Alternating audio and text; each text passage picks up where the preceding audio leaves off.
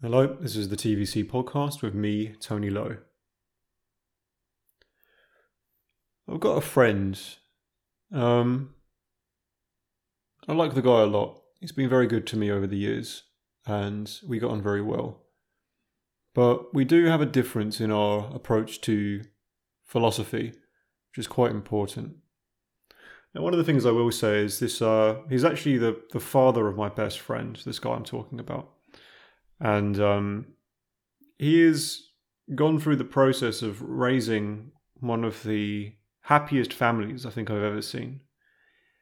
And they're an absolute delight to be around. And so me and this guy have spoken a few times.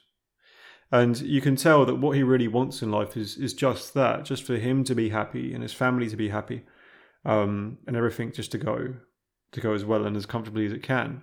And from what I can tell, they're all pulling it off. So they've definitely got my respects for being able to do that. You know, none of them are in the process. None of them are conniving or duplicitous or, scheming their way through life. They're all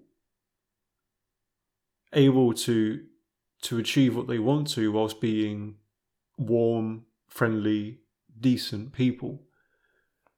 And despite all of our differences, they're an absolute delight to be around for exactly that reason. But there is one thing that, really is a place where we really are at odds when we've spoken about things in the past. Because my outlook on the world is a bit darker than theirs. The only problem I really see that they have, mostly, is that there is a naivete to them, to that mindset. And I'll explain exactly what I mean. I don't want to be coy about this. I've explained, for example, that when you look into it, there are things about politics and, the history of certain parts of the church and, how the world gets governed during a pandemic or how the financial system works, which are really quite bleak and twisted if you know the facts. And the place where we came at loggerheads is I was explaining this to this gentleman one day, and instead of disagreeing and instead of showing that these things were wrong, instead his argument was simply, I don't want to think about those things because I don't want to live in a world where I have that impression, where I think about the world in that way. And when we've spoken again in the past, he's kind of said, look, it's not that I disagree with you, but I just think that the way you view things is a miserable way to live. And therefore I just simply don't want to think that way. Which I always found quite perplexing. Now, the first thing to mention is I don't necessarily think recognizing evil and being miserable necessarily have to go together. In fact, I'm ironically one of the more optimistic people because I genuinely believe that God exists. And I believe that heaven exists. And I genuinely believe in the existence of good and joy and beauty and truth and all of that kind of stuff. But I don't see any reason to lie to myself about what the world is. And in fact, there's a deeper reason why I think you shouldn't, and I'll get onto that in a second. So that's the first thing. Like, even his claim that, it'd be a miserable way to live, like, no, not necessarily. Yes, it adds a darker spin to things, but here's the point. If you don't live by reality as it actually is, it doesn't stop reality from existing. And that's the point. In fact, what I think people like him are doing, or just people in general with that mindset, because I think it's quite common. I think what I've just described is a fairly common mindset, even if it's subtle. But, this willingness to ignore evil because it's uncomfortable, I suppose, is one of the ways to think about it. I think what people with that mindset are doing are actually putting themselves at more risk in some way, at least at some level as well. Because, it just doesn't, ignoring the problem doesn't get rid of it, right? And that's why I wanted to call this episode The Lion Behind the Curtain, because that's how I've always thought of that problem. It's like if you're in a house and you're in the front room and adjacent to the front room is the kitchen, let's for argument's sake say there's a curtain or a door separating the two. Now, if you're in the front room and there's a lion in the kitchen, then the knowledge of that fact is going to freak you out, right? Oh dear, there's a lion in the kitchen. I need to get out of the house or I'm going to die, right? And you might think, okay, well, no, that's why I use the image of a curtain, not a door, because it's like a curtain isn't going to stop a lion, it just stops you from seeing it, right? So, yeah, you are in the front room, and you hear like a mild growling somewhere off to your right, or even your friend comes in and says, by the way, do you know there's a lion in there? And you go, no. Don't worry about it. I don't believe you. I mean, in fact, I think believing there's a lion there is just not how I want to spend my Friday night. I've got the TV on, I'm playing my games, just about to sit down with the missus, I've ordered a pizza. Don't start ruining that all now by telling me there's a lion in my kitchen. Leave me alone. But here's the thing. What if there actually is a lion in the kitchen, right? If there is a lion in the kitchen, it doesn't stop it from eating you when it comes through that curtain. So what's the best thing to do? Even if it does make you feel a bit uncomfortable, obviously the best thing to do is realize that there's a lion in the kitchen and then act accordingly, right? Now here's the thing, even if you deal with the problem, can you not then go back to living the life that you want to? If you can manage the lion in some way or get away from it, can you not go back to doing what you want? I mean, again, it's not like you therefore have to be miserable. Like, you just take your last bit of happiness in life, you hold your breath, and then you die. Or at least I got to watch TV for the last 5 minutes before the lion killed me, instead of doing something about it. It's just... Anyway. So, that's my attitude towards ignoring truth. Because the thing is, truth is the only thing that we can actually live by. Because truth is just the status of reality as it actually is. And, when we give the status of truth to things like ideas and beliefs, we're just saying if you have a true belief, it's a belief that matches reality as it is, right? And a false belief is one that doesn't. So falsehood is non-reality, truth is reality. And so if you ignore the truth, then you're just ignoring reality. But reality, like I said, doesn't stop being itself. It doesn't pause itself for your own preferences and inclinations.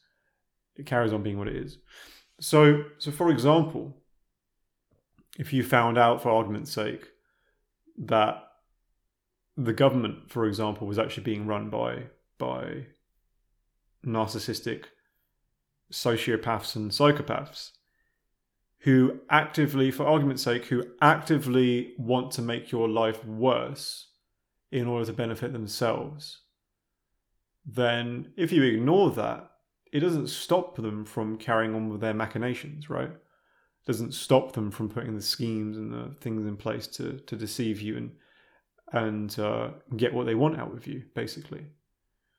But then if you know about that, perhaps you can, at the very least, perhaps you don't believe everything they say, right?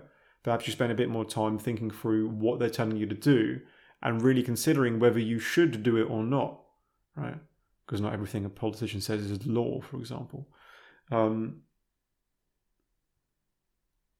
If you know, for example, that the scientific community can be full or have many unreliable, untrustworthy people who are doing, say, faulty science to serve their own benefits, like think of the pharmaceutical industry, for example. Yeah, being aware of that might make you feel very uncomfortable. Oh no, there's an entire sector of society that is a really important part of it that we now can't have as much confidence in, or perhaps I shouldn't have as much confidence in. Doesn't that sour the milk a little bit? Yeah, but what if these same psychopaths and profiteers are using your naivete to give you medication, for example, that makes you less healthy, right? Then what? Here's a big one. What if God exists? Now, if God exists, then that's going to be very uncomfortable for a huge number of people. Think of the amount of rules and strictures that just brings crashing down onto someone if they genuinely realize and accept that God exists, right? Well, therefore, he makes the rules and I have to live by those, not mine. And indeed, perhaps if I don't, then there are going to be consequences, right? What if the devil exists? That's also an extremely uncomfortable thought, right? What if there really is a supernatural being that hates you with its entirety, with the entirety of its being, that only wants to make your life worse and is trying actively, sleeplessly to do that every minute of every day? Yeah, it's an uncomfortable way to live. If you realize that, it's an uncomfortable thought to have. But like the lion behind the curtain, does ignoring that possibility stop it from being real? You know, if you ignore the existence of the devil, does it stop him from going away?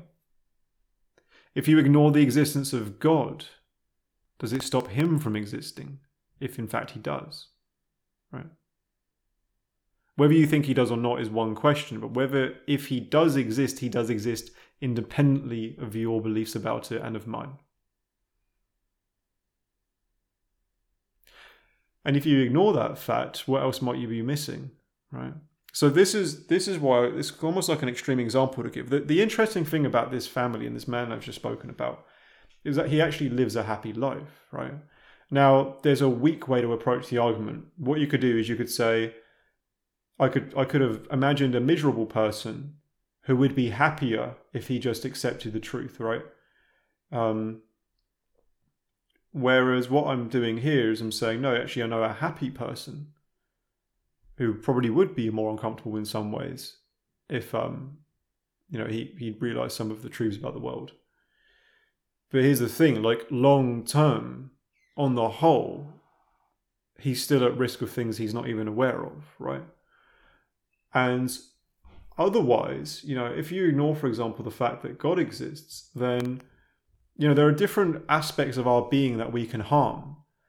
So his normal day-to-day life might be able to tick on completely fine without knowing whether God exists or not. But what about his soul, right? If the soul exists, does the soul exist or not? Well, it's an important question. If it doesn't, and it doesn't, okay, that's one thing. But if you're ignoring the possibility that it can, that's another. Now, what if it does exist? Well, if it does exist, then what life are you setting up for your soul if you ignore the existence of God, right? And in that sense, the lion behind the curtain becomes the dragon that comes to steal your soul away in the form of the devil, I suppose. Well, no, because it's not just the devil. We actually have, it's us as well. Mea culpa. Because we always have the chance to choose, and the devil only takes what we give him. But, that's the other way to think about it. Yeah, you might be happy in your little bubble of life that you've been able to carve out for yourself in basically an ignorant bliss. It's definitely possible. But what effect does that have onto eternity as well? And if it is going to have an effect, do we not have some level of responsibility to consider whether it will and to find out? Even if the finding out will make us slightly uncomfortable. Even if the finding out might make us very uncomfortable. Right?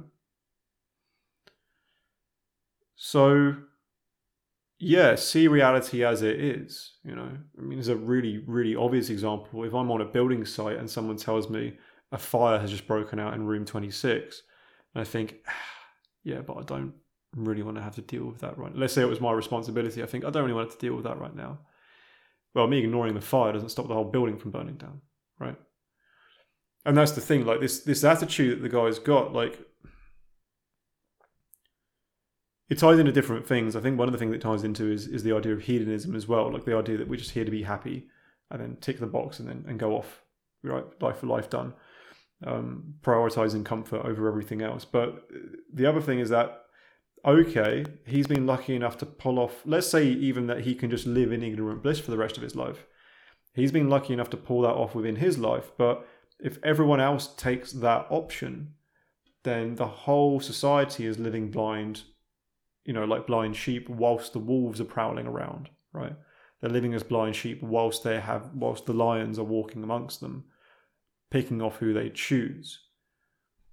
And it's like, I mean, I'm not going to lie. We're told to be sheep in the context of being Christians, right? As the flock of Christ, but we're not told to be blind. We're given the faculty of reason for a reason, right? That's arguably what makes us part of the image of God, is that we have that same faculty that He does, the faculty of understanding.